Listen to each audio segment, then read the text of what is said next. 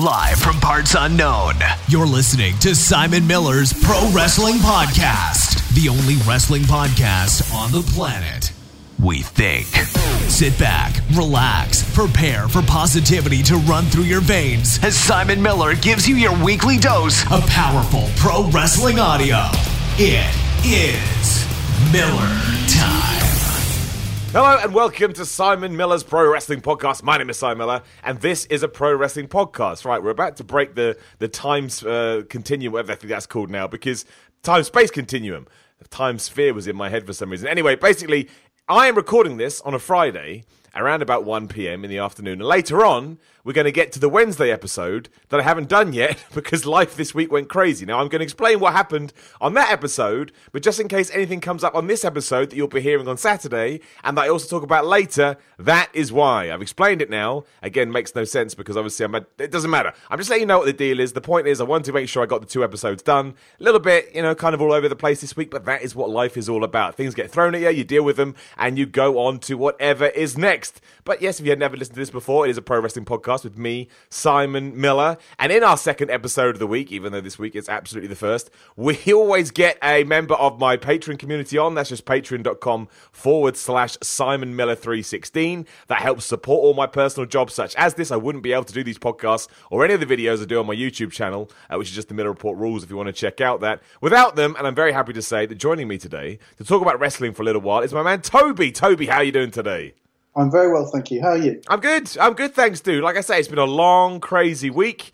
There's been a lot going on in wrestling, obviously, which I always like to, keep my ear to. But otherwise, man, yeah, I'm all good. Now, again, I'm sure you've listened to the podcast before. I'm sure you know the 411. But I always enjoy learning how people got into pro wrestling to begin with. So if you can just give me a bit of flavor why you started watching pro wrestling, why you still watch it now. The best will always be the time I had this conversation with someone. They told me they actually hated pro wrestling. That was the best. But yeah, you let me know. How did you get into it, man? Where did it start? Well, I'm disappointed to let you know I love professional wrestling. Nah, that doesn't disappoint me, man. That's what I'm all about. I'm all about that positivity. Yeah, I've been a fan for well over 20 years now. So I first became aware of it back in the 80s when World of Sport was on, when Big Daddy was fighting giant haystacks. And I didn't really get into it then. I didn't really like it that much. But I got into it more a little bit later when WWF, as it was known then, became quite prominent on Sky. I didn't have Sky myself, but I had some friends who did. And I think the first show I ever saw was the first full show I saw was called Battle Royal at the Albert Hall in 19- I remember that. Yeah, it was really enjoyed it. It was the one that British Bulldog won. Indeed. But it's from that moment on, it just absolutely fascinated me. And although I've had, like most of your listeners and people you've had on, there have been times where I've been less into it than others. Yeah, I've been pretty much into wrestling ever since then. Who was the first person you saw that made you go, wow, who's that guy? Mine was always Bret Hart, which I always find hilarious because it was just a dude in spandex. That's all it took for me. Dude in red and black, pink and black spandex. And I was like, oh, I want to watch this. Who was your guy? Oh, Bret was a great guy. But I think for me, I really like the British Bulldog. Maybe because of that first show that I saw, that he won it. And also, of course, he was British. And, at the time, for me, that was important. But and he had an amazing look as well. He was huge, buff, ripped, and massively strong as far as I could tell. So he was probably the first one I was into. But then I didn't really get to watch that much WWF. We got more WCW over here. We did, right? Yeah. 2 a.m. in the morning or something ridiculous.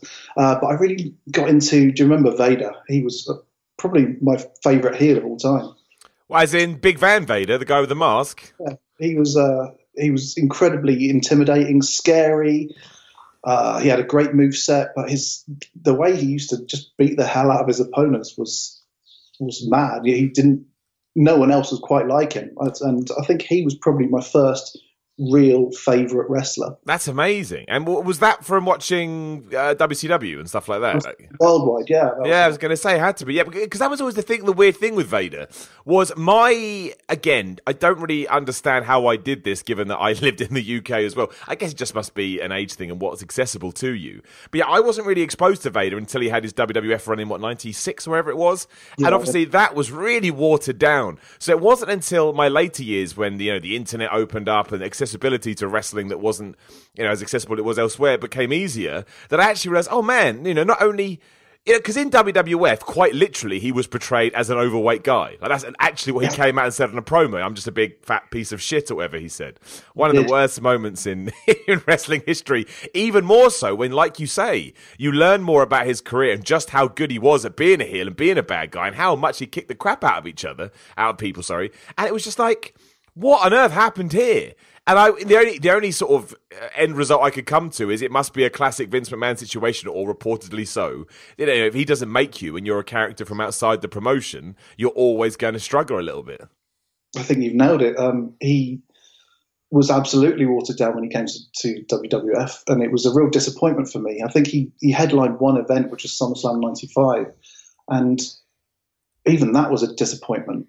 I think the best thing he did was the Royal Rumble 96, which was the SummerSlam 96 was the one I was talking about, wasn't it? But the Royal Rumble was his first entrance. He made an impact then, and so it was all promising and all exciting when he came in. And I was still quite young, of course.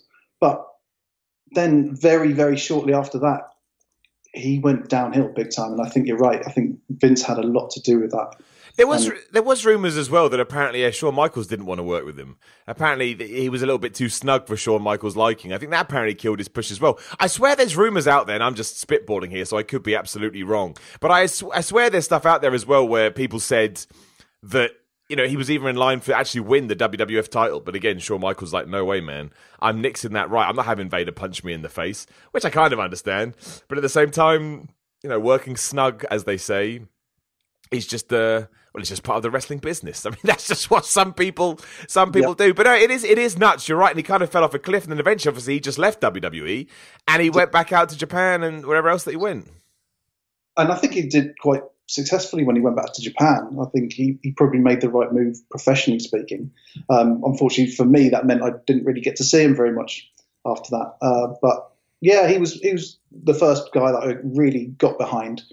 And I loved his program with Sting and Ron Simmons as well in WCW. I thought they all worked really, really well together. Oh, yeah. I mean, everything he did. I liked his Mick Foley stuff as well, which obviously, after I read Mick Foley's book, I went to watch the Cactus Jack matches. And it is just, wow. I mean, no wonder, both of them had ailments after their wrestling careers were done because, I mean, yeah, they were vicious, absolutely vicious matches. What did you think? Because obviously when Vader passed away, was it last year? I think it must have been last year.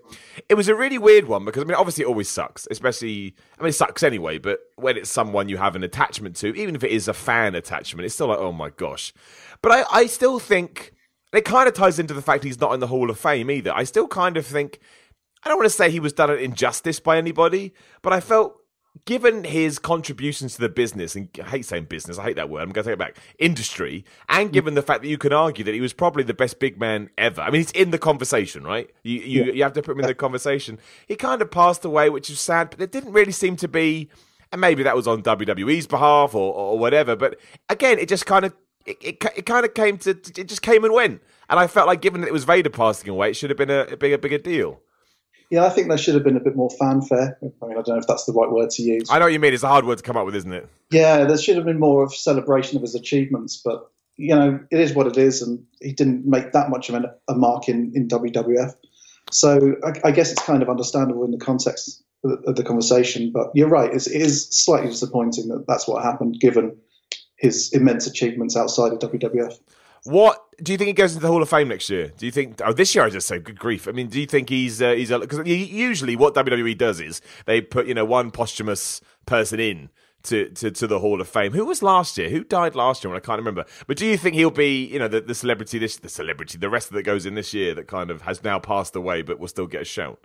Well, if we take into account the fact that Mean Gene sadly passed away. I think he would probably take that position if there was only one slot allocated to that. I think he's in. I think Mean Gene is in. I don't know. I don't know. I mean, I wouldn't. He would be my first choice if he hadn't already been in the Hall of Fame. But yeah, I take that on board. So yeah, Vader, absolutely. I don't see any reason for him to not be in the Hall of Fame, to be honest, unless there's some machinations going on that I'm completely unaware of. I see no reason for him to not go in. I think he'd be a great choice. Yeah, no, I agree. I absolutely agree. And I think his son is a wrestler now, at least doing some things in wrestling, so he could easily induct him. I like that, though. That's why I always like to ask that question. You always get a random name coming up, because so many people assume it's going to be Hulk Hogan, Ultimate Warrior, Bret Hart, Shawn Michaels. These are kind of the names you expect. But I enjoy it when, and we had Fit Finlay came up, and somebody absolutely loved Brock Lesnar, and now Vader. Like, these are the characters, and these are the wrestlers that kind of sit beneath the surface when you're talking about your super mega dudes, but obviously made vast contributions to this thing that we love. I like it. I like it when those names come up, especially we haven't talked about Vader, if at all. So obviously you move out of that kind of period and we enter into Attitude Era and beyond. Do you remain a fan throughout of all that? Like, do you like it as much as everybody else? Because I know some people that stopped watching just before the Attitude Era and they kind of come back for the rise of John Cena. I mean, that would have been, I think, a bit of a shame if that had happened to me. Fortunately, it didn't. I stopped watching, I think, around about 94, I think, when everything got a bit cartoonish for me. Yeah, it did, yeah. My liking. And I came back around the time of the rise of Stone Cold. All right, so the perfect time then. Yeah, so shortly after WrestleMania 13, round about the time he battled Bret Hart in that classic match. And then from then on, I was absolutely absorbed with it. Loved the Attitude Era, and then from there, I became more interested in other things that were going on outside of WWF as well and WCW. And obviously, the Monday Night Wars was a very exciting time. But then you had the rise of ECW as well. And when I found ECW, I thought I couldn't believe what I was seeing. It was so exciting. It was so different. I mean, it looked, pretty crappy in comparison, production-wise. But in terms of the in-ring work, it was amazing. And the very first ECW show I saw was Annika Rules 1999. And it was head and shoulders above anything I'd seen WWF or WCW do, with maybe a couple of exceptions. But and then from there, it's I've been interested in indie wrestling outside of WWF and WWE, and to the point where I probably enjoy those outside promotions a little bit more now than WWE now. I want to talk about ECW in a second, actually, because I think that's quite an interesting conversation there. What other stuff do you watch at the moment? Is that New Japan, Ring of Honor, that kind of stuff? Yeah, absolutely. So I really enjoy. I've loved the first 3 series of Lucha Underground. I think they're absolutely fantastic. New Japan, I'm just getting into. Wrestle Kingdom 13 might be my favourite show of all time. Actually, really? Why is that, man? Incredible. Every match on it was astounding. I think the first one was probably the weakest, the Gauntlet tag team match, but yeah, every match after that was 5-star, I'd say, and it was the most consistent card I've seen for a very long time. How long have you been watching New Japan? I'm just intrigued because it kind of. I'm not saying there are better shows in the past. I think you have an absolutely good shout to make that, but I always find it interesting about when people started getting into New Japan. Well, I signed up to NJPW World for Wrestle Kingdom 13, so I haven't watched an awful lot before that. I saw last Wrestle Kingdom, which was also incredibly good. But other than that, I haven't seen very, very many shows. What made you get it then? What was it last year? I mean, my gut would be that it's Jericho, but I don't know that for sure. Is it just but it may just be the buzz, right? I mean, the last 2 years within wrestling, there just has been a buzz about New Japan. And once again, the accessibility of the internet and everything has just made it so much easier to watch.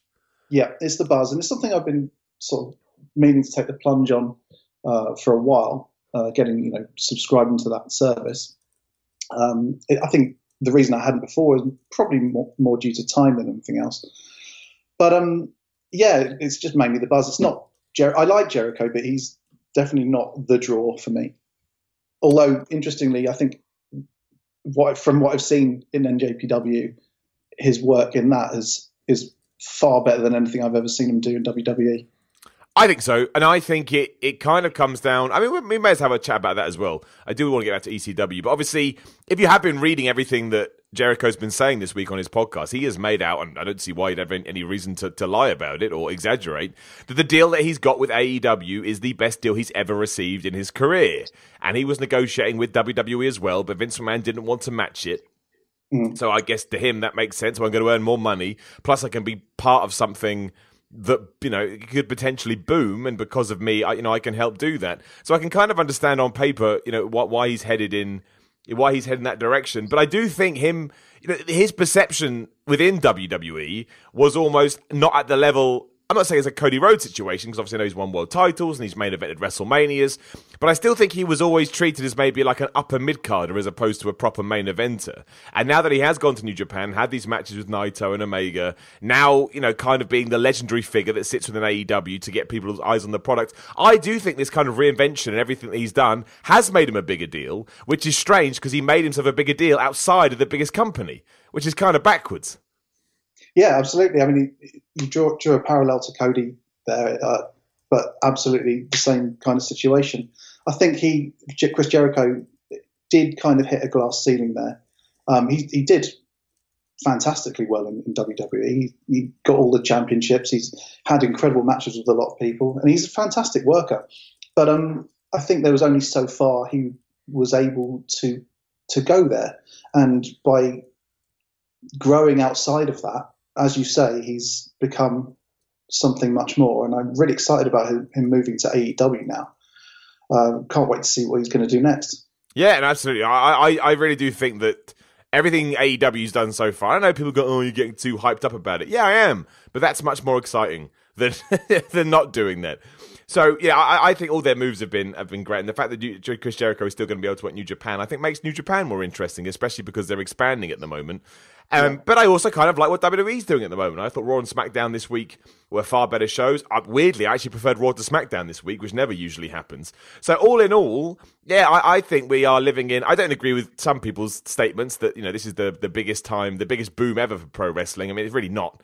Yeah, the Attitude Era and sort of the Hogan at his peak era just had much more. I know there is social awareness thanks to Twitter and Facebook and so on, but just general awareness I think was far higher back there, even if they are making more money now. I mean, if you look at it from finances, I guess you could debate that. Right, so let me just do exactly what I said we shouldn't do. Let's go back before we go forward. But ECW is an interesting one, especially because here in the UK, am I going to guess, if my memory serves me right, that you would have watched it on Bravo?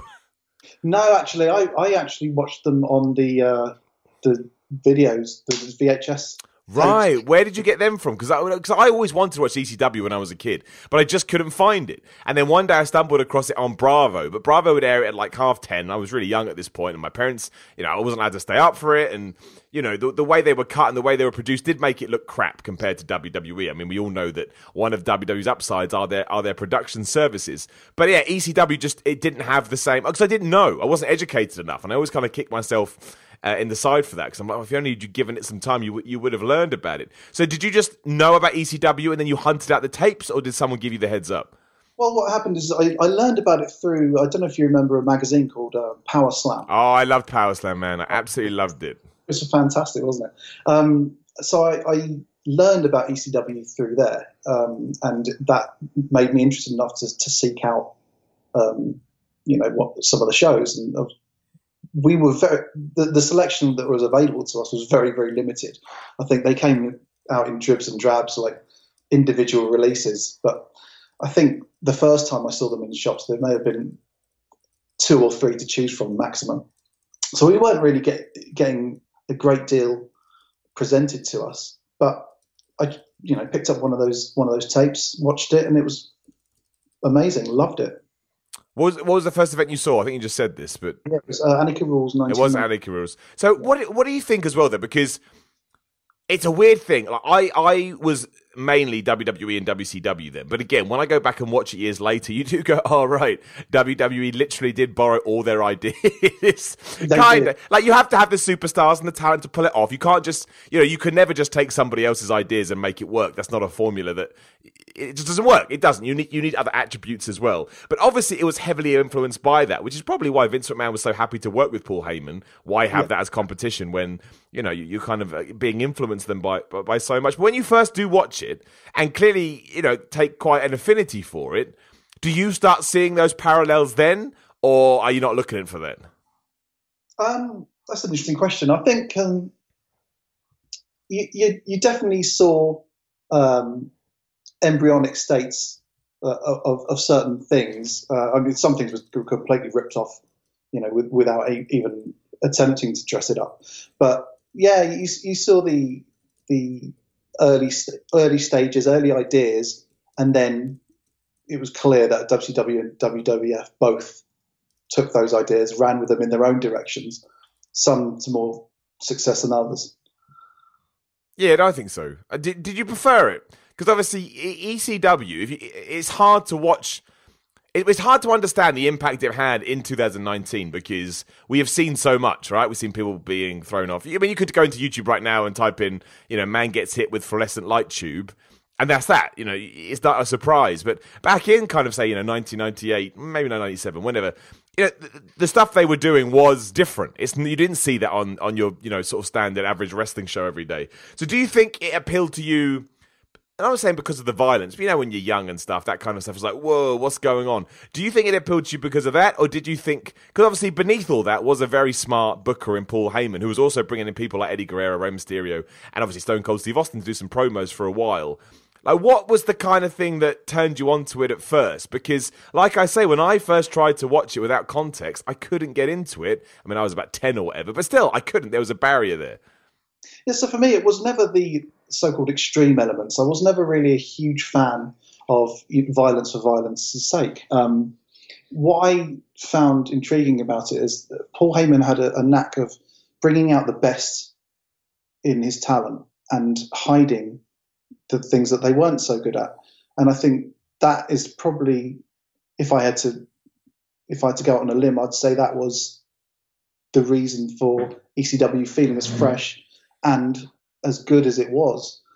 So for me, it was the in-ring action that was the primary reason for me enjoying it.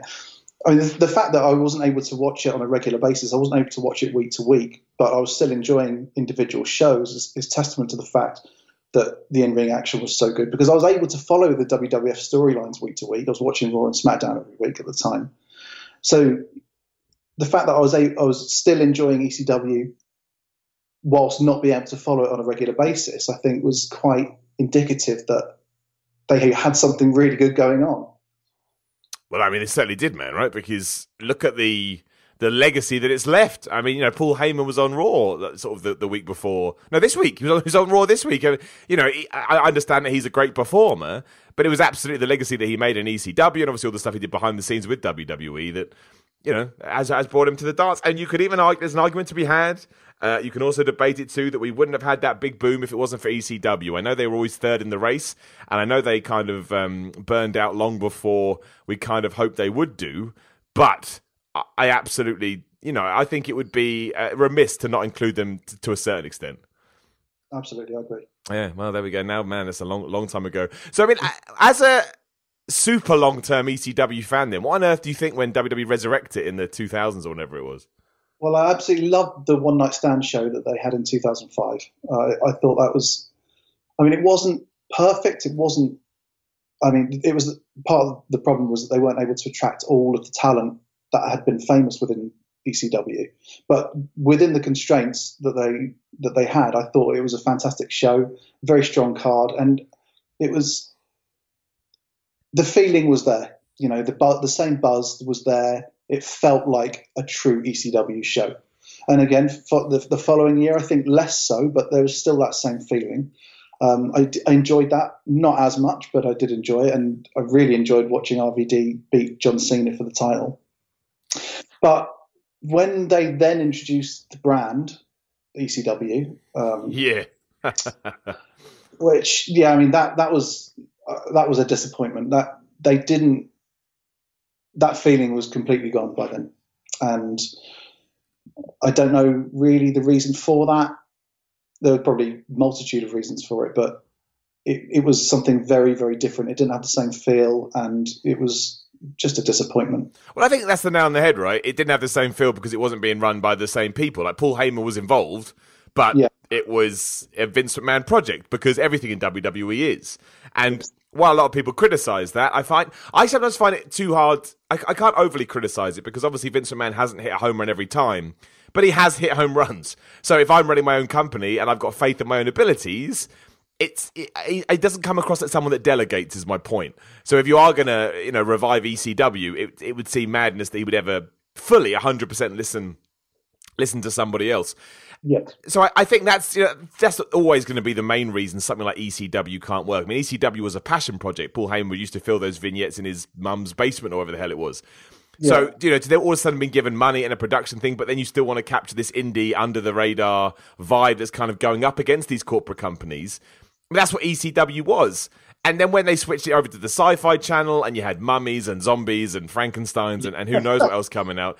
I think the problem was, I mean, it was bad anyway, but I think it wouldn't have been as bad if it didn't have the name ECW attached to it. I think that, right, yeah.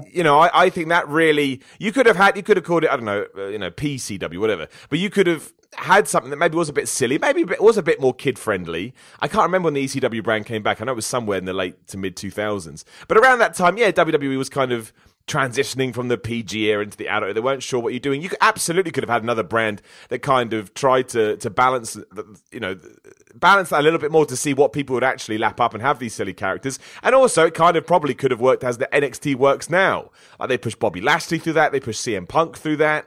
There's probably somebody else I'm forgetting that, I wouldn't say they got their break there, but they were at least given an opportunity they wouldn't have got elsewhere. And they did move people across. I remember Kurt Angle was in ECW for a while. So... Yeah. I think you're right. I think, to be honest, the current NXT product is closer in terms of vibe to ECW than the reignited ECW brand ever was. I love NXT. NXT is my favorite brand on WWE at the moment by far. But I think that, again, that's in terms of work rate, the in-ring performances. Absolutely loving NXT. I think the workers on that are the best across all of WWE, with some maybe a couple of exceptions. But yeah, closer to ECW feel than the ECW branded WWE ever was. With that in mind, then, what do you think about these recent call-ups? Moving on to Raw and SmackDown this week. I mean, if you haven't seen it, basically what we've seen so far on Raw and SmackDown is EC3 smiling at a microphone and then posing in front of a mirror. Lacey Evans having a chat and then watching TV at a weird angle. Nikki Cross having a pretty good debut, having a pretty good match, but then on SmackDown sort of being trapped in some weird cage fencing and just shaking it and shouting. And obviously Heavy Machinery, Otis, Djokovic, however you pronounce his second name, I always get confused with it, was both treated as a crazy lech man and somebody that wanted to drink weird protein shakes. I mean, that's he was basically treated someone that had zero IQ, which, I mean, I feel like they've ruined that tag team already. But as somebody who obviously is well into NXT, considers the best WWE brand, obviously, had these guys being pushed for a while. And now we get here, and apparently, always rumour and speculation, but the rumour and speculation is that Vince McMahon has done this so they have a presence on WWE TV, and as soon as they're ready to do something with them, people won't be like, oh, who's that guy? Now, I think that's a backwards way to do it, but, it's not my company. So, yeah, I mean, I'm sure you've seen a lot of what these guys have done down in developmental. How do you feel that, someone like EC3 is now basically a budget Lex Luger? Yeah, that's exactly what it is, isn't it? I confess I haven't seen this week's Raw or SmackDown, but your descriptions were quite good for me to... Well, I mean, that's literally it. I mean, the EC3 one, he was, on SmackDown, he was actually just stood in front of a mirror flexing as I think it was Samoa Joe walked by. He was just in the background. He wasn't even the focus. He was just there. It was weird. Well, that's a shame. I think that EC3 is quite a promising talent. He's really, really well in Impact, and he's done quite well in NXT as well. I don't think call-ups are necessarily a good idea for anyone. I can't remember the last time I saw a call-up that resulted in the wrestler being pushed appropriately or effectively. So I don't know. I always feel quite conflicted whenever a wrestler is called up, because I know that's their ultimate goal, is to be brought into Raw or SmackDown. But at the same time, I'm very apprehensive about what they're going to be able to do. So with these particular call-ups, I don't know. We'll see. Is that's the best we can do. I think that's fair. Like, as we talked about it a lot on both these and What Culture videos, it takes mere weeks to build somebody back up, because we all have short attention spans nowadays, because that is the way that entertainment is presented to us. So if all of a sudden EC3 goes on to win the US title, IC title, world title, whatever, yeah, the rumor is that EC3 is going to face Dean Ambrose at WrestleMania. Let's say they have a really good build, a really good feud, and then Dean Ambrose loses to EC3 at WrestleMania. That's going to be a great introduction, and we're probably not going to be sat here talking about the time that he flexed in front of a mirror for some reason on SmackDown. But I just don't get it, because I thought the whole point of NXT was to build up personalities and to build up stock with these wrestlers that you can then introduce to the Raw and SmackDown audiences. That doesn't mean they have to watch NXT. It just means you've got stories and you've got, tent poles that you can then use to copy and paste across, be that vignettes or promos or whatever. And yet we've never done that. The only person I can actually remember, and I'm sure there will be somebody else, I mean, Sami Zayn was almost there, but in terms of one I felt like was a proper transition, was Kevin Owens. He came up with the NXT title, people explained he was a prize fighter, they told everything that he'd done down in developmental. I was like, okay, that all makes sense. And I felt like people knew who he was because of it. Yeah. And then yet, moving on from that, which was a success, I believe, I can't think of a time when we've done it since. Like, people like The Revival came in, they beat the New Day day one, but then one got injured, and that was it for them. Enzo and Cass are a story unto themselves. I mean, who saw all that stuff coming? Absolutely crazy. And you take some newer one like Sanity. Sanity got that mini push after the big change came in WWE, and we haven't seen them since. Which makes absolute... where are they? Exactly. So where are they? So I just can't figure out why there isn't a set plan for everybody. It worked with Kevin Owens, and yet we won't go back to that well to do it with anybody else. I don't get it. Well, no, I mean, Kevin Owens is a good example, but also I think he's a very special talent. He's got something that maybe a lot are missing. He's one of my favourite in the current roster. So maybe you have to be absolutely exceptional in order to excel. But I don't know if that goes all the way to explain why we've seen so many who did particularly well in NXT then kind of fall on their face as soon as they get to WWE. So I don't know what the solution is. If I did, I'd be a multimillionaire. But well, I think surely the first thing we should do is actually write 6 months. I mean, they're never going to do this, but write sort of long-term storylines for these people for when they come in. So I don't mind if EC3's story is, he's going to do this in front of the mirror because, I know it sounds ridiculous, but on next week's episode of SmackDown, he's going to smash somebody with that mirror. I mean, that's bollocks. But you know what I mean? If it ties in, and I can actually go, okay, at least there is something developing here, that I am going to like it more than just, he's in front of a mirror for some reason. But that's what I don't... Yeah, that's what I don't get. I don't believe they are doing that. And again, the rumor mill is just that Vince McMahon thought, well, it's better to get them on TV than not to get them on TV. So it's like, that's crazy. There has to be some meat on the bone. It can't just be something for something's sake. You can't just have, like you say, you can't just have him flexing in front of... What does that tell us about him? It doesn't tell us anything. Maybe that he's a bit vain. Great. That's been done a billion times already. No. Do something new. So, you're right. They need something to propel them. They need some momentum. We've already got the momentum from the showings in NXT. I don't see why they can't use that for inertia. I don't see why they have to be something completely new. I mean, I accept that the NXT audience is a small subset of the overall WWE audience, but why can't we show the WWE audience what happened in NXT? Why can't we? I know. Yeah, it's true. History? Why can't we show the fantastic matches that they've been in? Why can't they just be a continuation of their existing characters that we know have succeeded? I don't know the answer, but I mean, it's exactly that, right? It's exactly that. They should, use the weeks, months, maybe potentially even years of footage and story that you've got. That's what I don't get. Why aren't we using that? Surely that's 100% what we should be doing. But hey, I don't understand. Now, you haven't seen Raw or SmackDown. I'm going to look this up as I talk. Do you know about we'll call it sexualization spots? Have you heard about these? No, I haven't. Please tell me. Right, okay. I just want people's opinions. I've got a video going up on What Culture, probably today, and I'll probably talk about it more in the actual sort of weekly Wednesday podcast I'm doing on a Friday. Of course I am. But basically, and again, collaborated by Dave Meltzer on the Wrestling Observer via his sources. There was an episode on Raw. A skit on Raw where Alexa Bliss, what's going on? Alexa Bliss was caught with her top off, basically. An intern or a stagehand came, he knocked on the door, nobody answered, he had a coffee for Alexa Bliss, and when she didn't answer, he just walked in, and again, he caught her with her top off. She was covering up with a t-shirt, but it was a bit like, oh, well, that reminds me of stuff that we used to see and we haven't seen in a long time. I'm the first person to always say, if everybody involved in these skits wants to do it, it's not for me to comment. However, from an entertainment point of view, it's just not stuff I need to see on my wrestling in 2019. Just my opinion. Doesn't mean I'm right. Doesn't mean I'm wrong.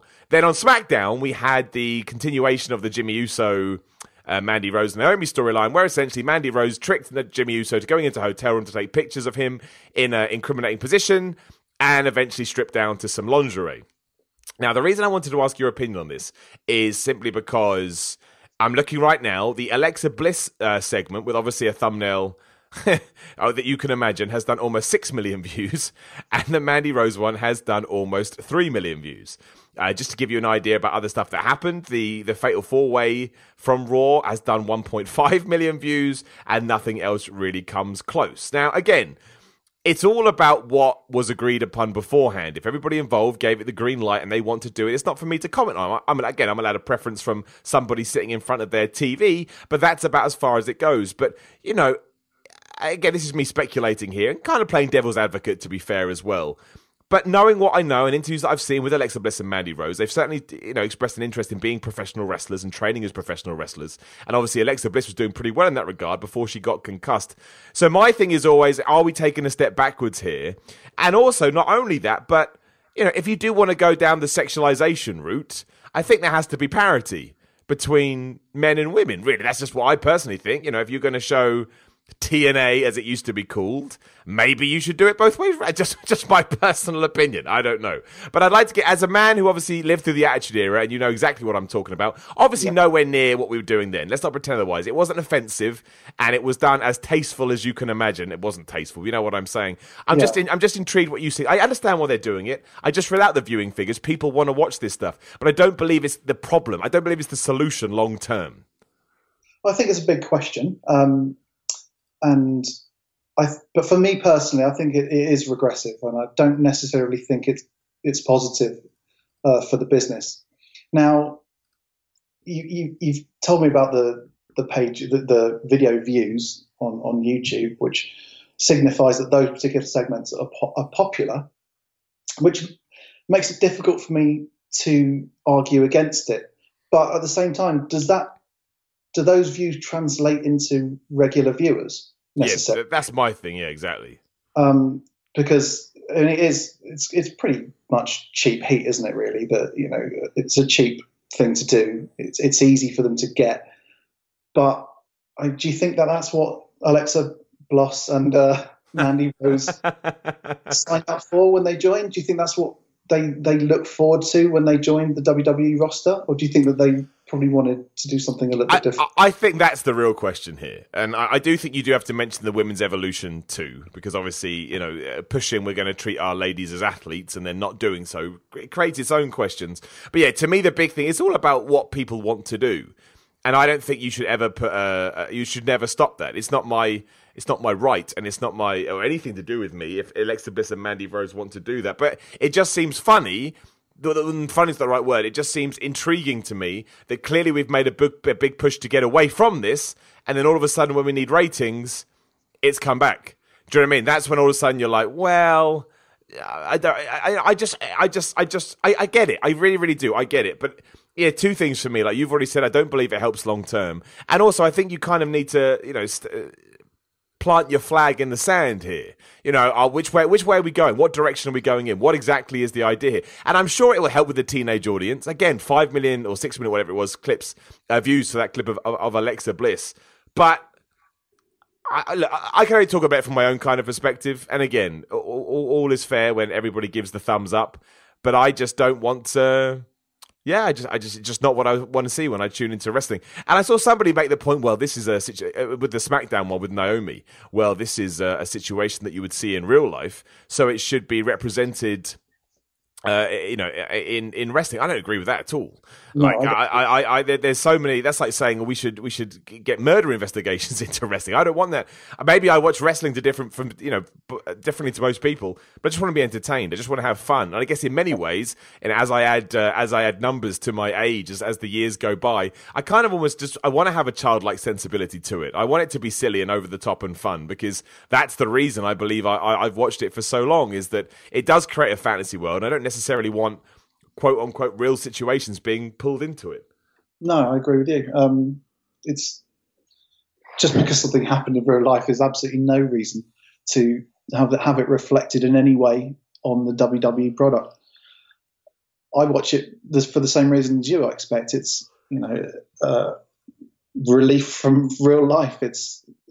I enjoy it for its entertainment value and nothing else. I don't read into anything more than that. We don't have to have things on there just because they're happening in real life at all. No, I don't think so. But I think it's interesting, and I think it's a debate that's that's gonna go on. And again, each their own. If you like it, I'm certainly not saying that you're wrong. I am saying that's just my personal opinion. I don't think there's any place for it necessarily within wrestling, and I won't condemn it. I won't go far as to say that, but I won't enjoy it. Yeah, see, I don't enjoy it either. That's exactly it. I don't enjoy it. I just don't. And also, I genuinely think that in 2019, if you're going to do that, you should offer something for everyone. So stick Finn Balor in a thong or something. I don't know. Make sure that you're addressing. I don't have it at all, but yeah, if you're going to do it, exactly like. Yeah, address everyone. Address all people. I thought that's what 2019 is all about. Let's address everyone. Anyway, That's neither here nor there. Right, the Royal Rumble's coming up as well. I wanted to touch upon that. Everyone keeps... actually, the real thing we should talk about, obviously, is that Braun Strowman was taken out of the Royal Rumble main event. Finn Balor has been inserted into it. I think you could be quite cynical with this, and I wouldn't sort of... disapprove too much of anyone saying it. It does kind of look like someone being like, well, we can't have Braun lose, but we don't mind Finn losing. However, it has resulted in Finn Balor getting a pretty big push over the last couple of weeks.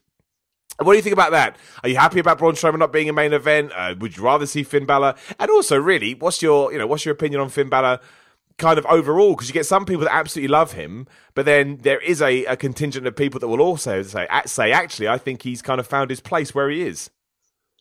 No, I think he's probably underutilized, to be honest. I am a fan of Finn Balor. I'm excited about the prospect of him being in the main event, although, having said that, I'm pretty sure he has no chance of winning whatsoever. I think we're more likely to see a match along the lines that we saw when Brock fought Daniel Bryan or AJ Styles, and I really, really did enjoy those matches. They were probably some of my favourite Brock matches of all time, and I'm a huge Brock Lesnar mark.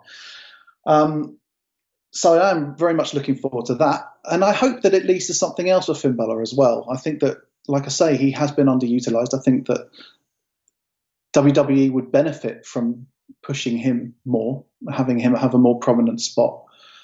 So yeah, that's my thought on that. I have Braun. I liked Braun when he first came in. I thought he had a lot of potential.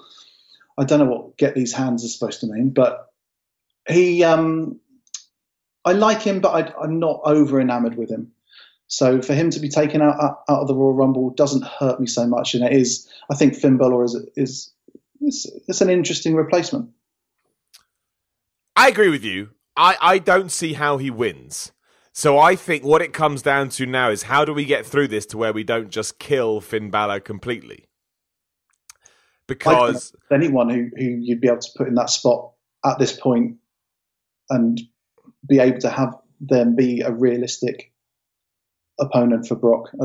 I think that just the situation that WWE's put itself in now with regards to Brock and the way he's been building up Braun, previously Roman Reigns, I think that they did that possibly at the expense of other talent, and maybe they cornered themselves a little bit, pushed themselves into a corner, and that has caused this difficulty. I don't know what the answer is, but I think the potential is there for Finn Balor to excel in this match, and especially if Brock is happy to sell for him the same way he was happy to sell for Daniel Bryan at Survivor Series,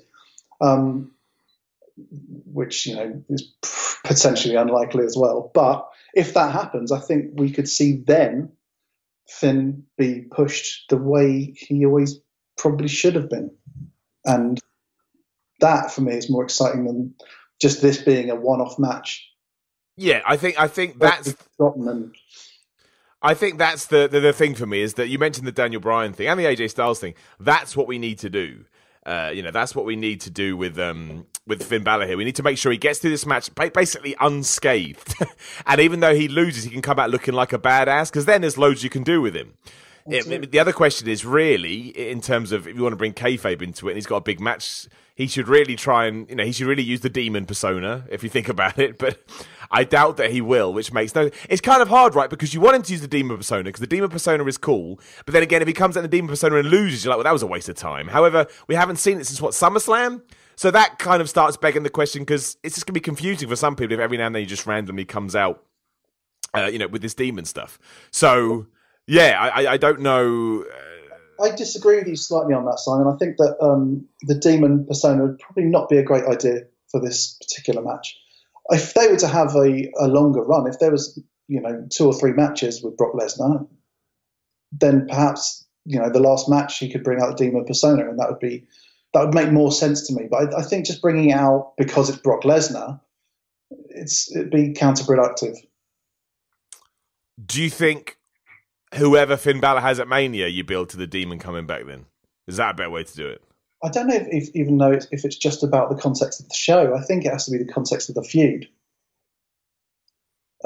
If that makes sense. Yeah, who does he even fight? Sorry, I just kind of started thinking, who does he even fight at WrestleMania? Like, what is even in the cards? Because let's say that he does hit a brick wall with Brock Lesnar. Okay, get it, we understand. But that's the end of that one.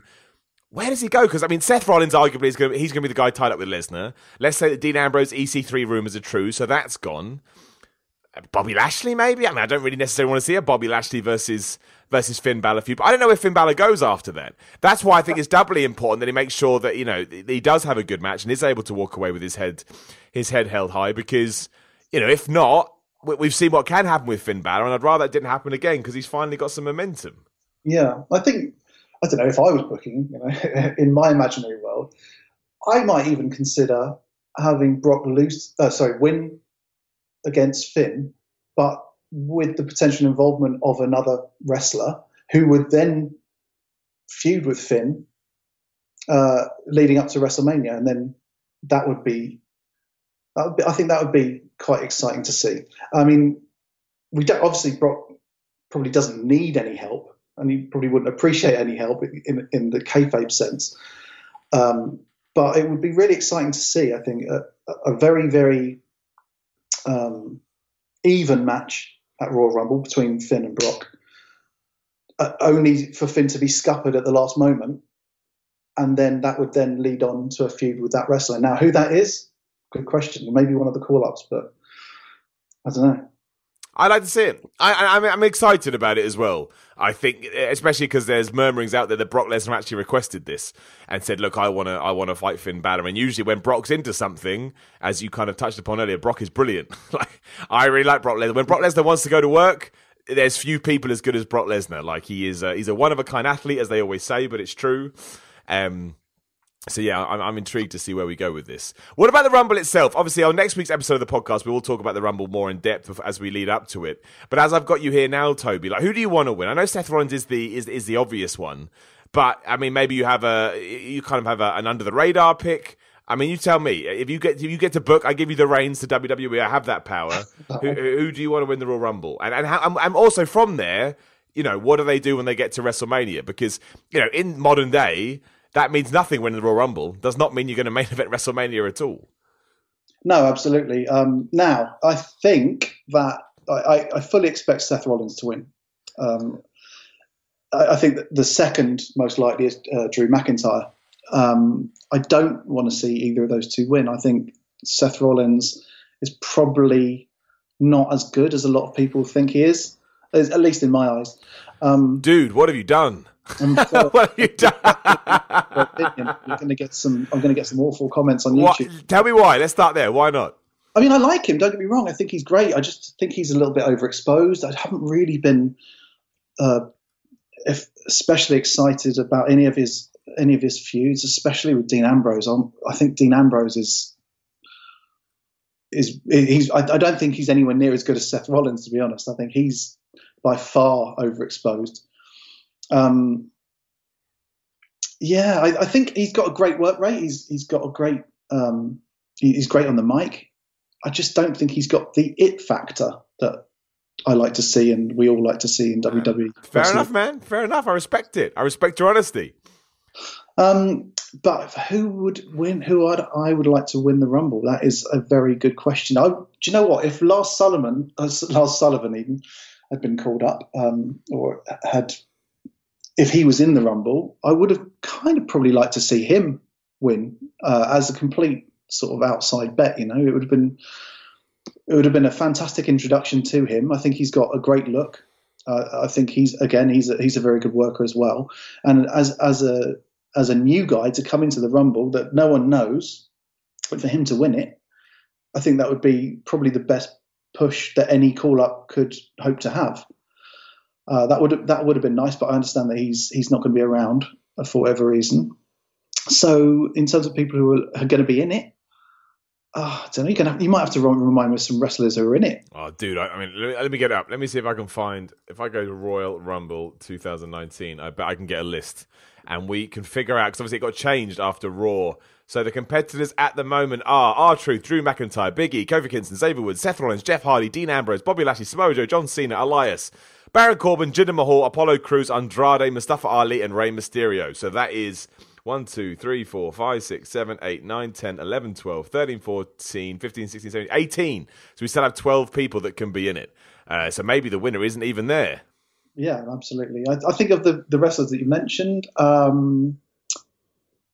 if I was booking, probably Samoa Joe or perhaps... Damn right. yeah, it's fantastic, isn't it? Maybe has Andrade Cien Almas been repackaged as simply Andrade now? Apparently, loads of people lost their mind about that. Like, man, as long as he's being used well, I don't care. Like, call him whatever you want, call him Ding Dong. For all I care. Like, as long as he's being pushed and he's not just finished, he's not just vanishing from Raw, that's all good. It's all good. Like, just do what you want. I don't mind. I think he's got potential. I think he's great. Yeah, he's really good. He had a wonderful career before coming over to NXT. Was incredibly popular in CMLL, as I understand. But I think Samoa Joe would pip it for me of the wrestlers you mentioned. Oh man, I mean, it's never going to happen. But do you know how much I would love that? If I was able to, yeah. Dude, you're talking my language, my friend. I would absolutely love that. That would be the best. It'd be the absolute best. But yeah, it's unlikely. But you never know. You never know with the Royal Rumble. I do want to, as we just we wrap this up, I do want to talk about Lars Sullivan quickly because I can't remember if we talked about it or not. Obviously, the rumor that he wasn't able to turn up for his debut was because he suffered an anxiety attack. And, as a man that likes to talk about mental health on my own personal channel, if you've never been, you can just find my vlog series on my YouTube channel, The Miller Report Rules. It certainly sounds like WWE handled this very well. And I think, we're all quick to jump down their throats. So credit to them if that is the case whatsoever. Like, nobody plans to have a panic attack. I know I saw a few people going, oh, he's in for the push of his life. What an idiot. Yeah, well, brains are funny things. And sometimes you can't control them. So yeah, that's not how it works, is it? No, it's not. Like, you can have, I always go back to sort of famous people Chris Cornell, he had a tribute concert for him last night, I believe. He had everything. He had the world on a platter. He was a famous musician with a wife and family, kids, money. and something, he couldn't balance something out in his brain either, and devastatingly he took his own life. So if Lars Sullivan, fair play to Lars Sullivan as well, because it takes. I sound a bit cheesy, but it's true. I think it takes proper courage to be able to go, sugar, this is not right for me, and walk away. So I hope he comes back. I hope he finds what he needs to come back. Yeah, but I don't think we've talked about it on here before. So as it came up, I wanted to mention it. And yeah, hopefully it doesn't affect his push. Hopefully he can just walk back in and do whatever it is that he was meant to do, because, it is 2019. We should all be a bit more understanding about this stuff. So yeah, it humanizes him. He's a human being. Doesn't matter if he's 6'4" and a monster. Yeah, well, that's not how this stuff works. So yeah. And like exactly the same as you, I'd like to see him be able to get past his issues, get better, and come in and show us what he's capable of. Exactly, get better. That is the best way to put it. I like that. Yeah, get better. Health is more important, and you've got the experience down in NXT. You've got the look. I don't think that should change anything. So yeah. Okay, cool, dude. Is there anything you want to pimp out before we bring this bad boy to a close? No, nothing for me. I'm on Twitter if anyone wants to follow me. I'm Toby1Jabroni. Well, that's the best Twitter we've had so far, so there we go. You win that game. But that's all I've got. So if anyone wants to follow me, by all means. Toby1Jabroni. Absolutely brilliant. Well, that's that. I love that. That's made my day. Yeah, excellent, dude. Well, thank you so much for your time. Like I say, if you're around sort of in a month or so, or 6 weeks, whenever, we can get you back on. Definitely stay in touch, and we'll do that. And maybe I'd like to do an episode on ECW. I've thought now. I will think about this, and I will send you a message. I think there's more we could have talked to about that, because ECW is such an interesting creation all around. It is. And the fact you got in at the right time, you understand the context. Probably more than 100% more than I do. I was a retroactive ECW fan. So, yeah, we'll absolutely have to get back on. Hopefully there'll be some kind of occasion we can, we can look at it and go from there. But yes, look, thank you very much for joining me, my friend. Again, if you're listening to this on Saturday, please do go back 24 hours and make sure you hear the first episode this week. I know it's all crazy this week, but hey, what are you going to do? Such is life. I'm on Twitter and Instagram at SimonMiller316. All this is also on my YouTube channel, youtube.com/The Miller Report Rules. Patreon.com/SimonMiller316 is the place to go to support all of this. And Toby, thank you so much again for your time, man. I really appreciate it. Thank you. It's been a pleasure. It has been, dude. I really enjoyed it. That was a real nice, serious conversation about pro wrestling, and that's what this is all about. That's why I started doing it. I love it. But dude, you take care of yourself. We'll talk to you again soon. Thank you, everyone, for listening, and yeah, I'll chat to you next week.